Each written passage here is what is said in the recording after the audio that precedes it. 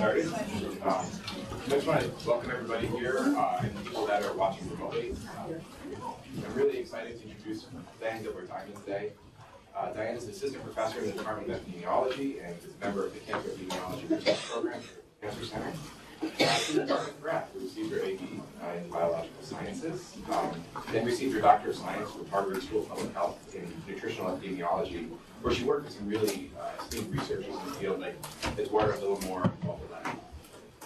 She performed her postdoc here in the PBS program with Jason Moore and Margaret Caracas, and then joined the faculty here in 2012. Diane's a target investigator in covert molecular epidemiology and is involved in the Environmental and Health and Diseases Prevention Research Program. She's really developed this very exciting research area looking at the influence of food advertisements on children's eating patterns and the modification of that relationship by genetic variation.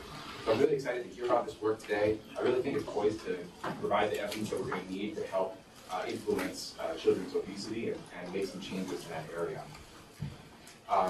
So I just have to remind everyone that Diane does not have any financial interests. She reports that she does not intend to discuss off-label or investigational use of a product or device, and she attests that she is not receiving direct payments from a commercial entity with respect to this activity.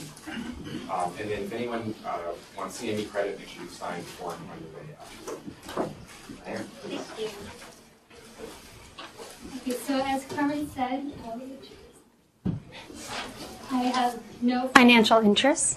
I actually have some financial interests, but none related to this talk. And I also don't intend to speak about off-label drugs, and I'm not receiving any money for this. So some people wonder, what is an obesity researcher doing at a cancer center? And overweight and obesity are actually associated with increased risk for several types of cancer, including thyroid, postmenopausal breast cancer, pancreatic cancer, colorectal cancer, endometrial cancer, kidney cancer, and cancers of the gallbladder and esophagus. And the percent of cancer attributable to overweight and obesity vary by cancer type. For postmenopausal breast cancer and colorectal cancer, it's about a 10% increased risk attributable to overweight and obesity. And that attributable risk is as high as 40% for esophageal adenocarcinoma and endometrial cancer. So, all in all, there are about 500,000 cases worldwide of cancer that are attributable to overweight and obesity. And this is about 3.6% of all new cancers. And in North America, that percentage is actually higher. So it's about 6.2% of cancers are attributable to overweight and obesity here in North America. So what are some of the biological mechanisms that could lead to this increased risk of cancer? For something like esophageal adenocarcinoma, it's probably related to increased acid reflux that accompanies overweight and obesity, and the chronic inflammation that's related to that acid reflux. For endometrial and postmenopausal breast cancer, it's probably related to estrogen that's released from adipose tissue. So after menopause, when the ovaries stop producing estrogen, adipose tissue is the primary source of circulating estrogen in the body. And for other types of cancer, there's several adipokines and cytokines that are released from adipose cells. So when people are overweight, they have higher circulating leptin, which is thought to be lead to cell proliferation. And obese people have lower circulating adiponectin, which is thought to be anti-proliferative. In addition, adipose tissue is infiltrated with macrophages and other inflammatory cells that release TNF-alpha, IL-6, PI1, and other inflammatory factors which are thought to increase cancer risk. So in addition to these direct effects of adipose tissue, obese people also tend to develop insulin resistance, and with that they have increased levels of circulating insulin and insulin-like growth factors. And there's several biological pathways that connect insulin and insulin-like growth factors with increased cell division and decreased apoptosis. So given the connection between overweight and obesity, It's very disturbing that about 1/3 of children in the United States are overweight or obese. And because obesity tracks from childhood to adulthood, these children are likely to become overweight or obese adults. And with that obesity in adulthood, they're at increased risk for cancer.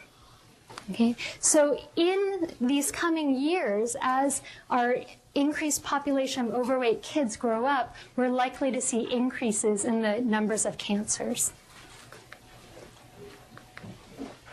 Okay, so I'm looking at television as a risk factor for overweight and obesity. It's an established risk factor for weight gain in children. There have been several longitudinal studies that have shown that with increased TV time, children gain weight at higher rates. In addition, television is a highly, highly prevalent exposure. On average, children watch 3.5 hours of television a day, and 40% of children have a television in their bedroom by 5.5 years old. Okay? Yes, that's the average. So you can imagine that some children are watching much more than that every day. So I'm interested in, the first study that I'm going to present is looking at televisions in the bedroom and their relation with weight gain over time. So several studies have found that TVs in the bedroom are cross-sectionally associated with child weight. These studies are limited because the exposure and the outcome were measured at the same time, so we can't discern the temporality of the association. So we don't know if the televisions in the bedroom precede weight gain or whether overweight kids have televisions in their bedroom.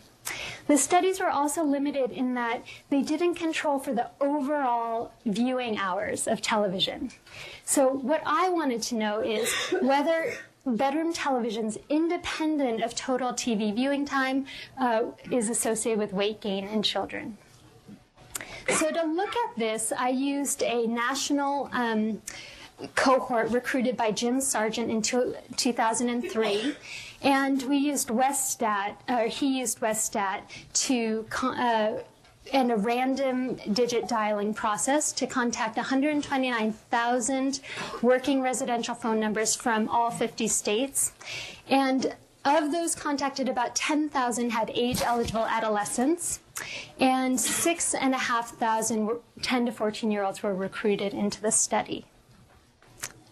So we have baseline measures on those 6,500, and at years 2, we were able to administer another questionnaire to about 4,500, and 4 years out, we were able to administer another questionnaire to about 3,000. So we did have some loss to follow-up over time.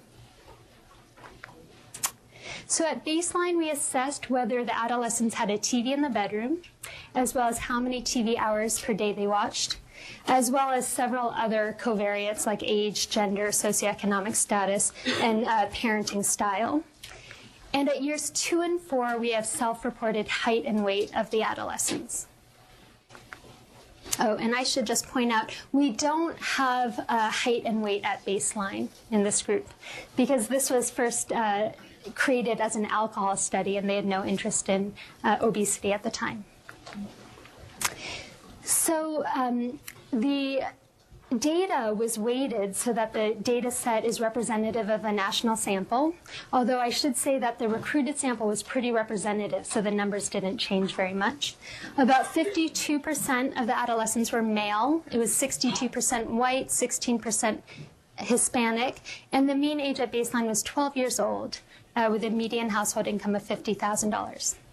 So of these adolescents, average age of 12 years, 59% had a bedroom television. And this stayed pretty stable over follow-up. Bedroom televisions were associated with increased child age, being male, and being African American or Hispanic. It was inversely associated with having children with parents with higher education were less likely to have a TV in their bedroom, and as income went up, the likelihood also decreased. And more demanding parents were less likely to have, children were less likely to have TVs in their bedroom, as well as more responsive parents. Okay, so looking at children who had a bedroom TV versus those who didn't, those with a bedroom TV tended to watch more television per day, and this is equivalent to about 18 minutes per day. They watched slightly more movies per week, and they played more video games per day. So although 18 minutes per day doesn't seem like a lot, over the course of the year, this is a solid 2 weeks of school of extra TV viewing for those who had a TV in their bedroom versus those who didn't. So we looked at whether TV in the bedroom at baseline was associated with change in BMI between years 2 and 4 of follow-up. And we adjusted for sociodemographics, total TV viewing time, and parental parenting style. And what we found was that having that TV viewing hours per day, they were positively associated with change in BMI. And independent of those TV viewing hours per day, having a TV in the bedroom was also associated. So having a TV in the bedroom was associated with 0.24 BMI unit increase per year. And that's equivalent to about 1 pound per year of weight gain in those children. Okay, age was inversely associated, and being male was positively associated with BMI change. So what are the possible mechanisms for this association? Having a TV in the bedroom may lead to more disrupted sleep. A recent study in Project Viva found in young children, children with TVs in the bedroom had fewer hours of sleep each night. And low sleep is a known risk factor for weight gain, probably because leptin and ghrelin are disrupted when people have low sleep, and those are satiety and hunger hormones. In addition, children with TVs in their bedroom may do more eating while watching TV because there's less parental oversight, and they may be exposed to more TV and food advertisements that are marketed directly to their demographic. So the study had several strengths. It was a large national sample, and we followed the children longitudinally. We adjusted for total TV time, so we were able to isolate the effect of TV in the bedroom over and above total TV viewing hours. It was limited in that we only have self-reported height and weight, as well as self-reported TV viewing. We did not measure sleep in the study, and we did not measure ad exposure. In addition, nowadays, TVs are just one form of the media that children are viewing. So we don't have any of these new media categories like tablets or phones. And in addition, this is only an observational study, so we can't determine causality here, and we really need an intervention study to determine causality. So in summary, 59% of children in the study had a TV in their bedroom, and having a TV in the bedroom was associated with about 1 pound of weight gain per year. So we believe that removing bedroom TVs is a concrete action that may impact child health. The American Academy of Pediatrics recommends that bedrooms are screen-free zones, and we feel that our work really highlights the importance of this recommendation and the importance of pediatricians working with parents to implement this recommendation. So now I'd like to switch gears and talk about an R21 funded study that we're conducting now. Yep. Was there any heterogeneity among the states? That's a great question. We didn't look at that. So the question was there heterogeneity among the states? And we didn't look at regional impacts, but that is something that would be worth looking at. Yeah. Are there other questions before I go on? I'll also leave time at the end. Okay, so now I'd like to focus on food advertising. So children see about 5,500 TV food ads per year. Food companies spend about $1.79 billion advertising to kids under 12 years old. And they are not really advertising apples and things like that, as you can imagine. They tend to advertise these highly palatable, high-calorie, low-nutrient foods. And you can see some of the things they do. They have tie-ins with popular movies. Here you can see they're having music stars in their commercials. And so children are really inundated with food advertisements. Now, while the food companies are moving to things like advergaming and other forms of advertising, TV food advertisements are still the predominant way that the food companies are reaching kids. So in this study, we want to look at whether food ads influence how much children eat in the absence of their hunger, or how much they eat after they've already eaten to satiety. Okay. We're also interested in whether genetic obesity risk factors both directly influence how much kids eat when they're full, and whether they modify the relationship between food ads and eating in the absence of hunger. So our overarching hypothesis is that some children are genetically predisposed to overconsumption after they view TV food ads.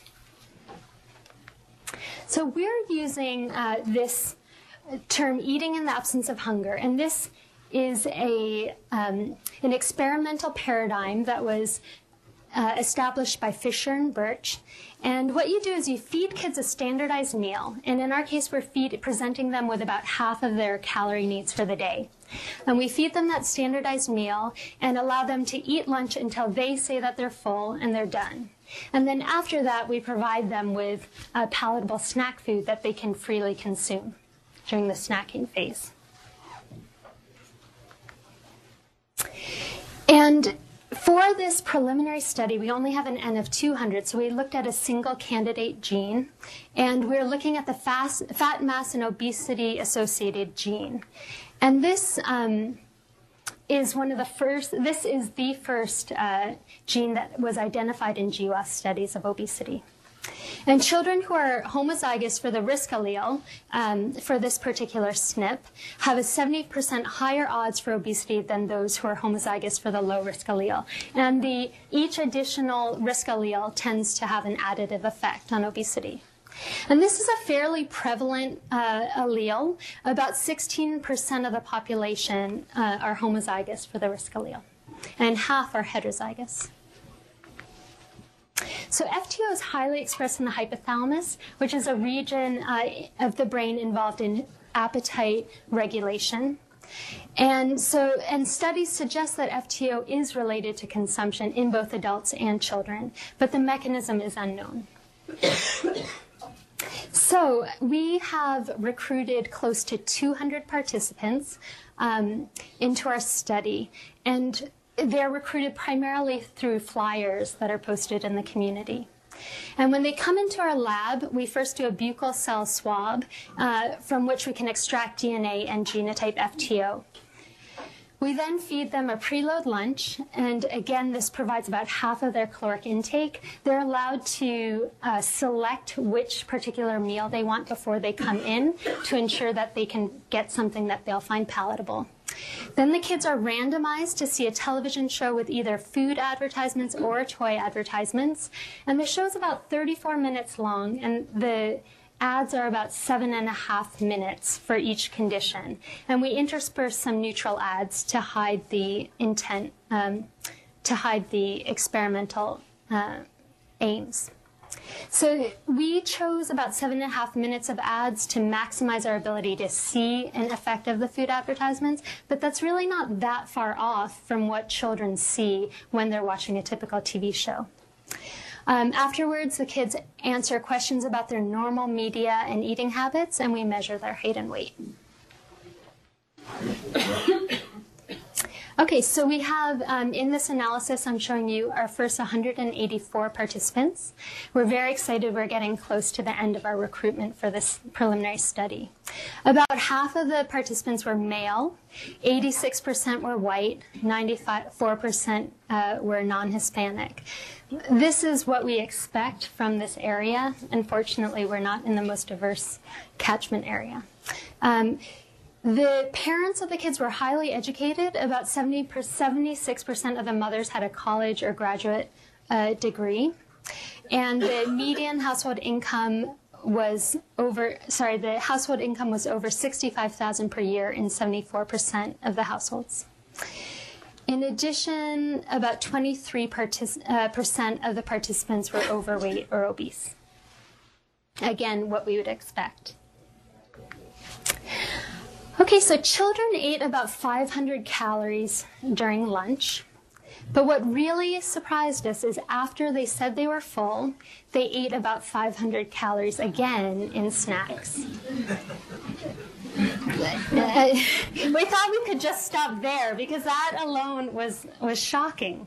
And we asked them, are you full? Are you uncomfortably full? And they all, they say they're full and then they eat again. Yeah. As a parent, that is striking to me, and I feel like I can take that forward in my life, that my child cannot self-regulate. Yeah. Okay, so then we looked at consumption related to toy ad exposure in blue and food ad in pink. And this is lunch, which is before the ad exposure, and children in both arms ate about the same amount. In the snacking phase, which is while they're watching these food commercials, children ate about 40 calories more when they were watching food ads versus toy ads, though this difference was not statistically significant. And now looking by genotype, there was a slight but hardly noticeable increase in consumption at lunch for those with at least one obesity risk allele. But the difference was larger in the snacking phase, where children with at least one obesity risk allele ate about 60 calories more than those with no risk alleles. And this was about 0.15 p-value. Again, it was not statistically significant. So one thing that we did was we wanted to put the number of calories they ate in context of how much we expect them to eat per day. So we calculated their estimated daily energy requirement based on Institute of Medicine guidelines. And this estimate accounts for their BMI, their sex, their age, and their daily activity level. And what we found was that the amount consumed during the snacking phase, and I'm not showing it, but also during lunch, was positively related with their expected energy requirement. One thing that I'd like to point out, to tell you, is that this variable was not balanced across study arms. So children in the toy ad arm had about 150 calorie higher expected energy requirement on average than those in the food arm. And that's just, we believe, because of our small sample size with randomization. And as we increase the sample size, hopefully this will balance out. So we ran a regression adjusting for this estimated daily energy requirement and food ad condition. And after adjusting for estimated daily energy requirement, the food ad condition was significantly associated with higher consumption. So on average, kids in the food ad condition ate 78 calories more. And this is 78 calories increased consumption related to seeing food ads over just 34 minutes. And I'd like to point out again that kids in general across the country watch about 3.5 hours of television a day. Okay, so this, we think, is a pretty sizable impact of food ad conditions that could lead to substantial weight gain over time. And looking by the low-risk FTO strata and those children who had at least one FTO risk allele, it appears as though the food ad exposure had a large and significant impact in only those with at least one risk allele. Again, this is a smaller strata, but the effect estimate is pretty close to zero. In this small sample size, there were only 150 kids genotyped so far. The P for interaction is not statistically significant.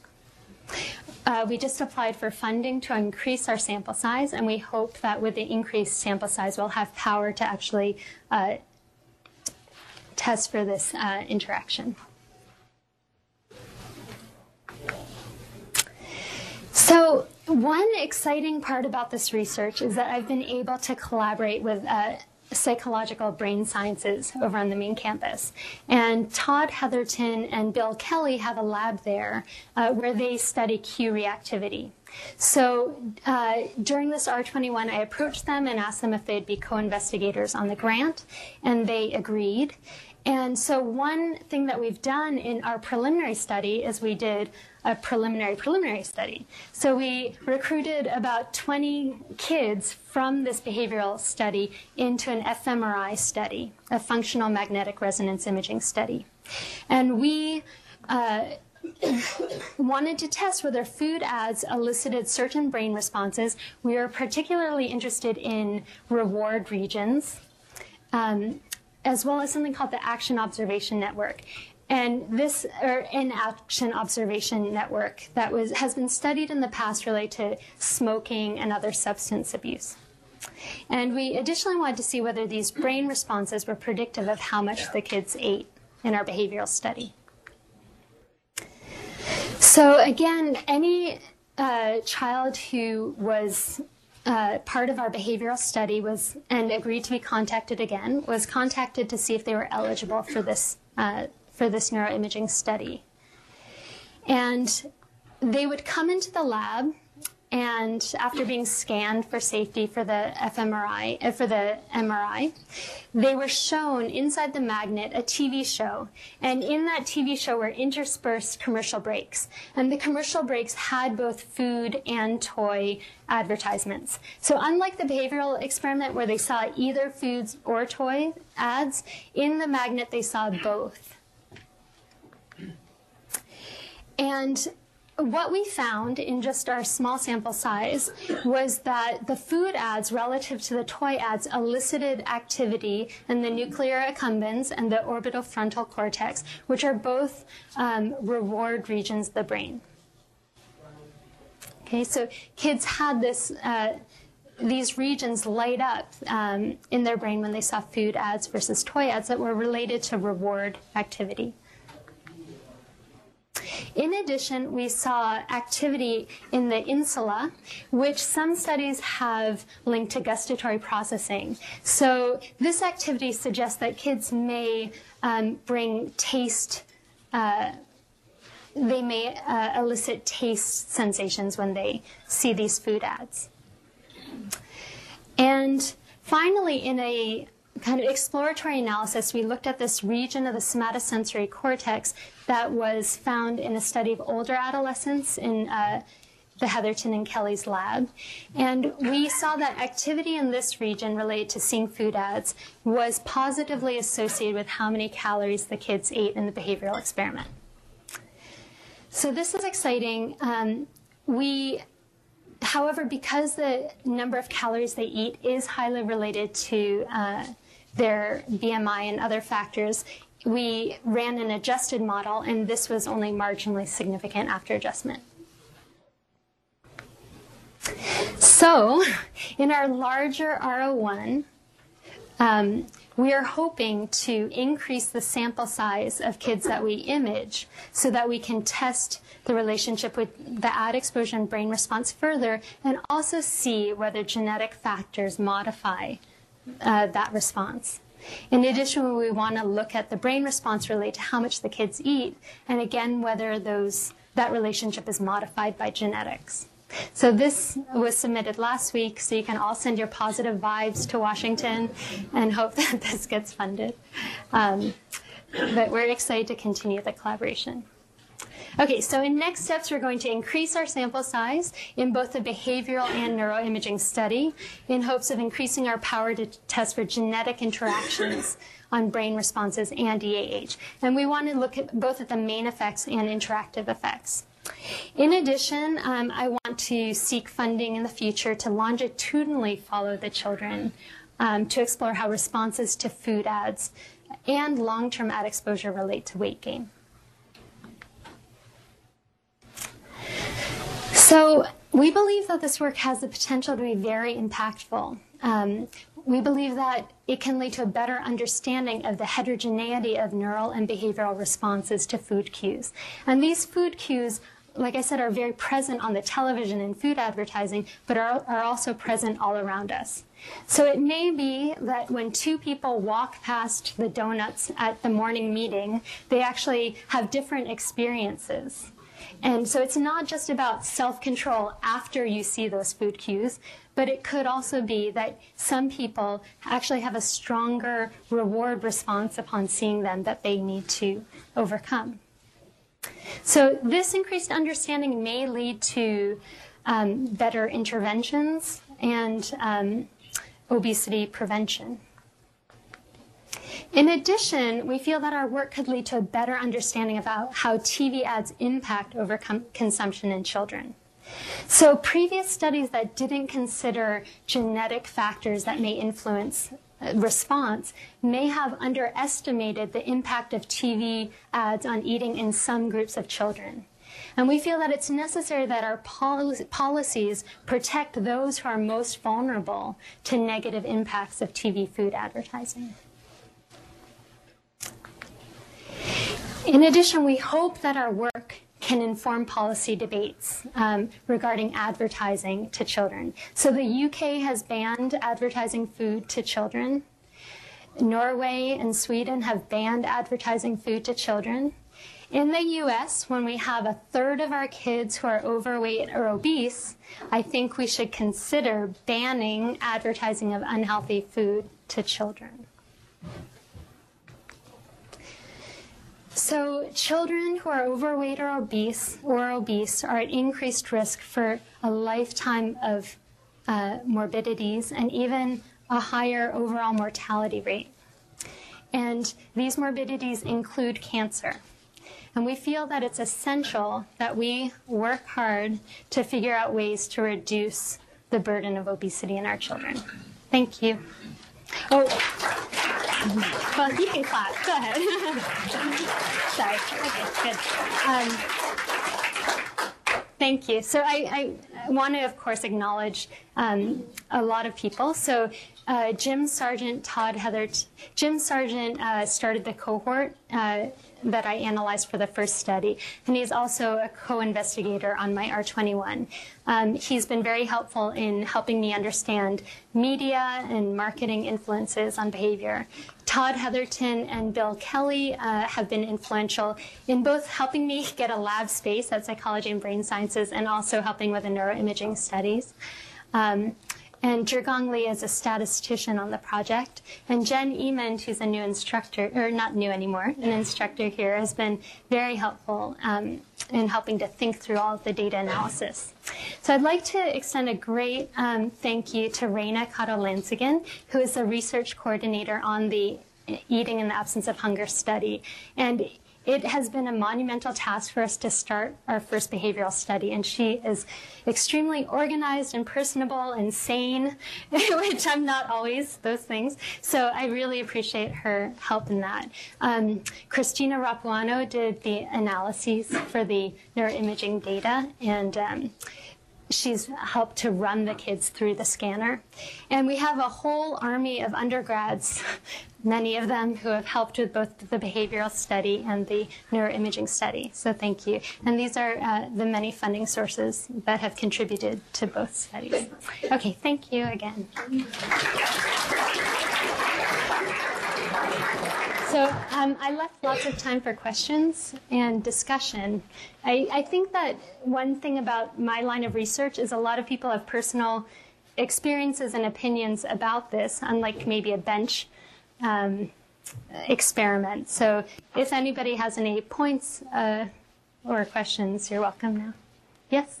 So after the children eat their lunch or dinner, I forgot what you mentioned, yeah. Do you actually hand them a snack while they're watching TV, or you just put the snacks on the separate side or in the fridge and tell them you can go help yourself? So we do actually provide them with the snacks, but you can imagine that other studies, mostly in adults, have done every variety of that. They've had snacks that people can get up and go to. They've put them at farther and farther distances to see if that matters. They've told them they can't eat the snacks and see who eats them anyway. So there are lots of variations that you can do, and hopefully that can those things we can explore over a lifetime career.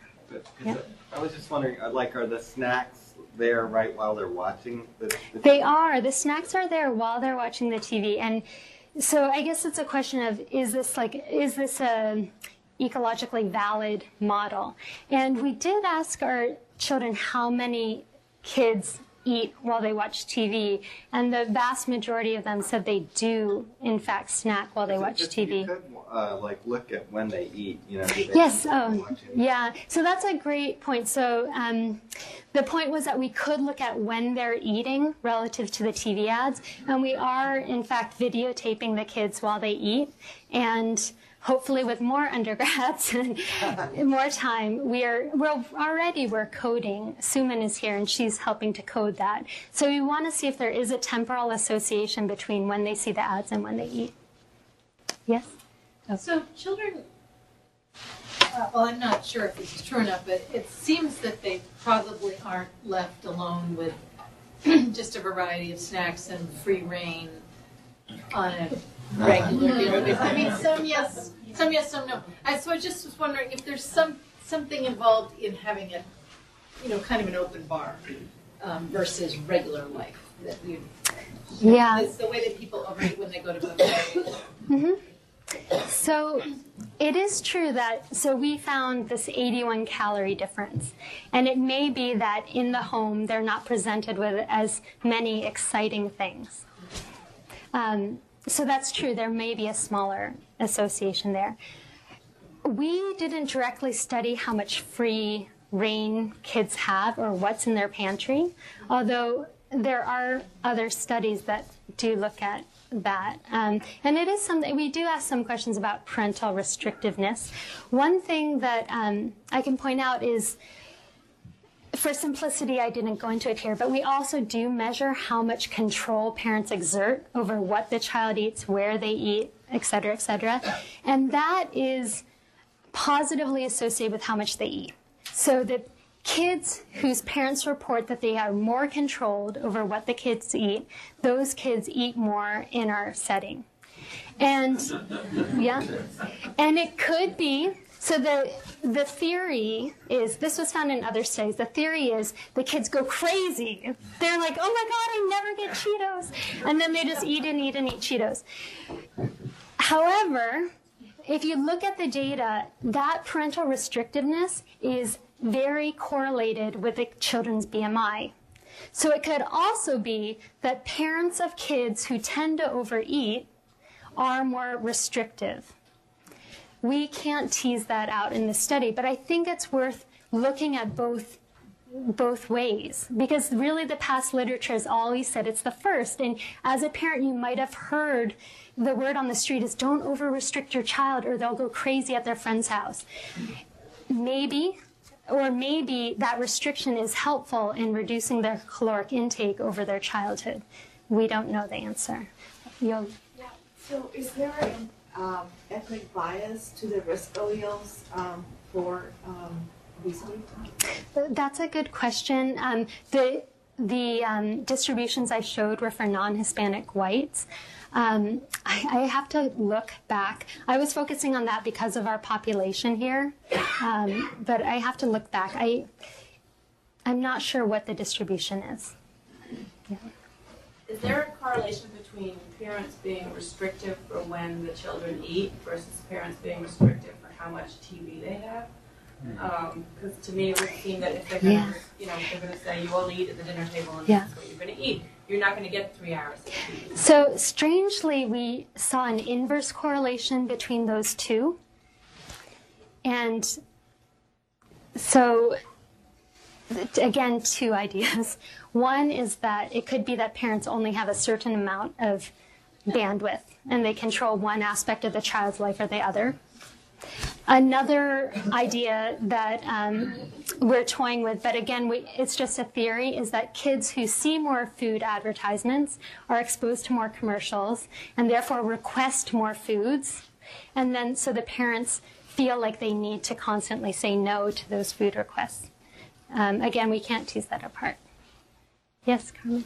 Do you ask the kids at the end if they realize how many ads they saw and if they were about Yeah, so we don't ask the kids if they realize how many ads they saw, but we ask them what they think the purpose of the study is. And we tell the children when they come that the study's on how they process information from media. And after they see the commercial, we ask them some questions about the commercials they've seen.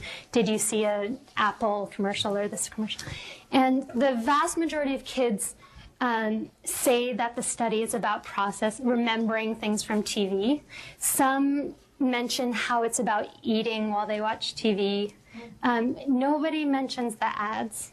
And I think that's probably Horacio was an undergrad who assembled the ads. And it was done in a very naturalistic way with some neutral ads interspersed. So it's not, and especially because kids see so many food ads, it doesn't really strike you as being that unusual.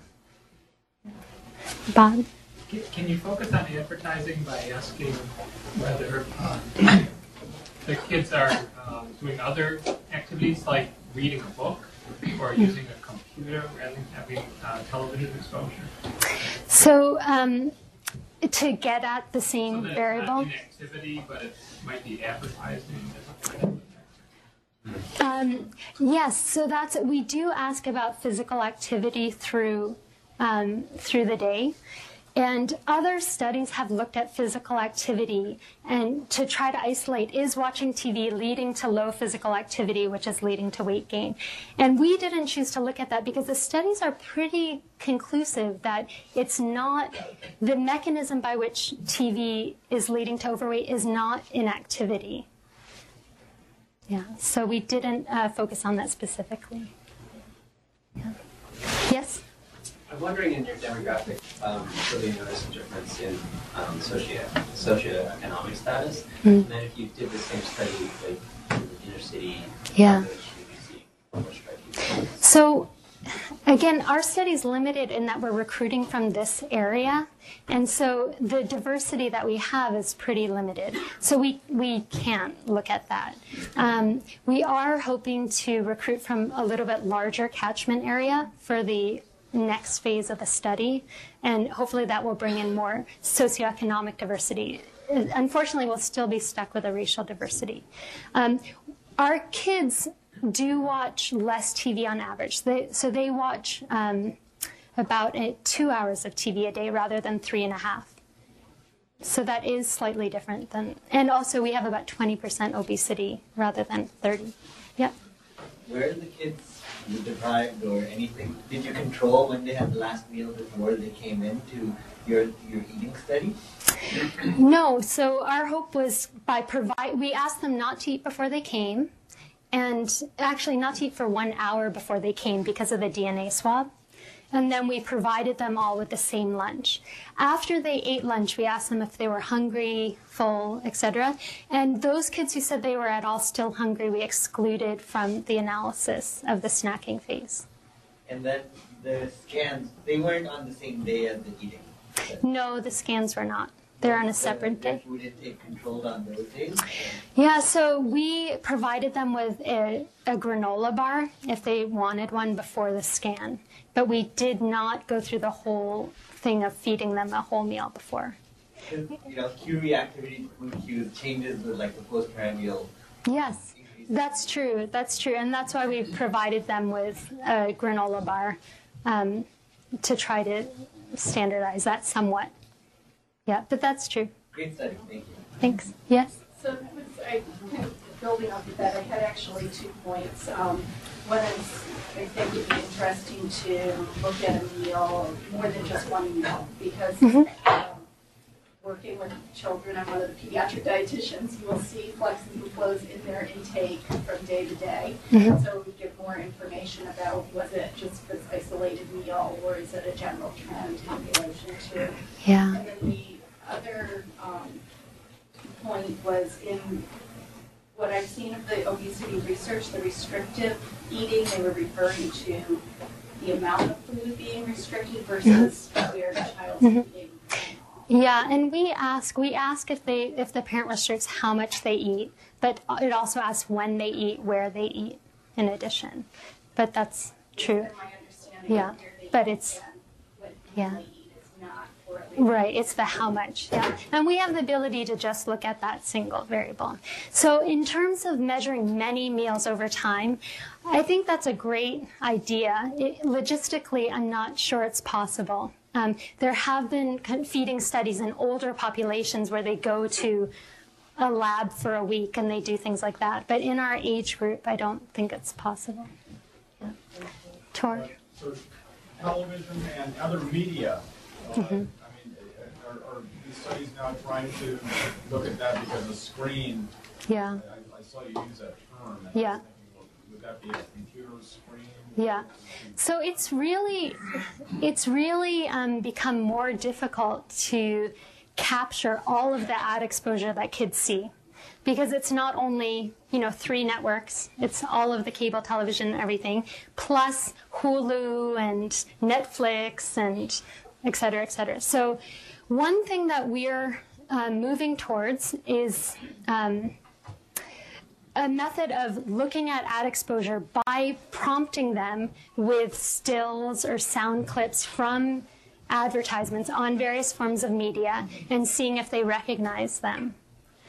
So that would be a way to actually get their overall ad exposure rather than trying to assess their exposure to all of these different media platforms. I mean, it could be that all this is mediated by addictive behavior. Mm-hmm. It'd be interesting to see that. It might not be the ads at all. Right. Well, in this randomized study, though, you wouldn't think that that would be as important. Right. And that's what we think is one of the limitations, because there have been epidemiological studies that have looked at food ad exposure by recording how much kids watch TV and consumption. And we think that that is one of the limitations of those types of studies, which is why, even though it may not be as naturalistic to be in a lab and not in your home, we feel that it is important to do this randomized study. Yeah. Yep. Are you looking at any, sorry, I'm asking a question. Ask away. Are you looking at any measures, aside from, your imaging related measures, any neuroscience evaluation of, reward responsiveness, delay discounting, or any of that? Because that may be easier to do with kids and not as expensive as having to scan them all the time. Yeah, so we're asking them the brief questionnaire, which measures executive function. It's a parent report. We're also doing a no-go task, which kind of measures impulsivity. So those 2 tests are being done right now. Yeah, and again, we haven't analyzed that data yet, but we have a lot of data from this study that we can look at in the future. Yeah. Yes? When you found that the kids with the television in their room gained about a pound a year, what did the kids without a television gain? Or is that in addition to what the average kid gains? Yeah, that's in addition to what the average kid gains. And I should say that we kept it as BMI rather than BMI percentile, just for ease of interpretation. But when we replace those, when we use BMI percentile, we have similar positive results. Yeah. Did you look by the age of the kids? Like, younger kids gain more? Yeah, I'm trying to remember. We did think there was a hint of an association there, but it wasn't significant. I can't remember which way it was, actually. Yeah. Yes? I have a related question about age effect modification and just the eating. The 500 extra calories. Yeah. Like, does that differ by age, or does it differ by BMI? So I wanted to do even younger kids than 9 and 10-year-olds, because what happens with the older kids is they tend to be more reserved and have more control, especially the girls. So there is, as kids get older, they tend to eat less in this free snacking phase in other studies. So we have a pretty narrow age range here so that we didn't see that, but other studies have found that. Kids who are heavier eat more, and that's partly why we want to do a longitudinal study to see if the eating more also precedes the weight gain. But that's why we adjusted for the estimated energy requirement, which includes BMI. Right. I was thinking that it's another way of getting at that sort of genetic. Yeah. It's true. So when we stratify by overweight and obese, we do see a larger effect. Yeah. Great. Okay. Great. Thank you. Thank you.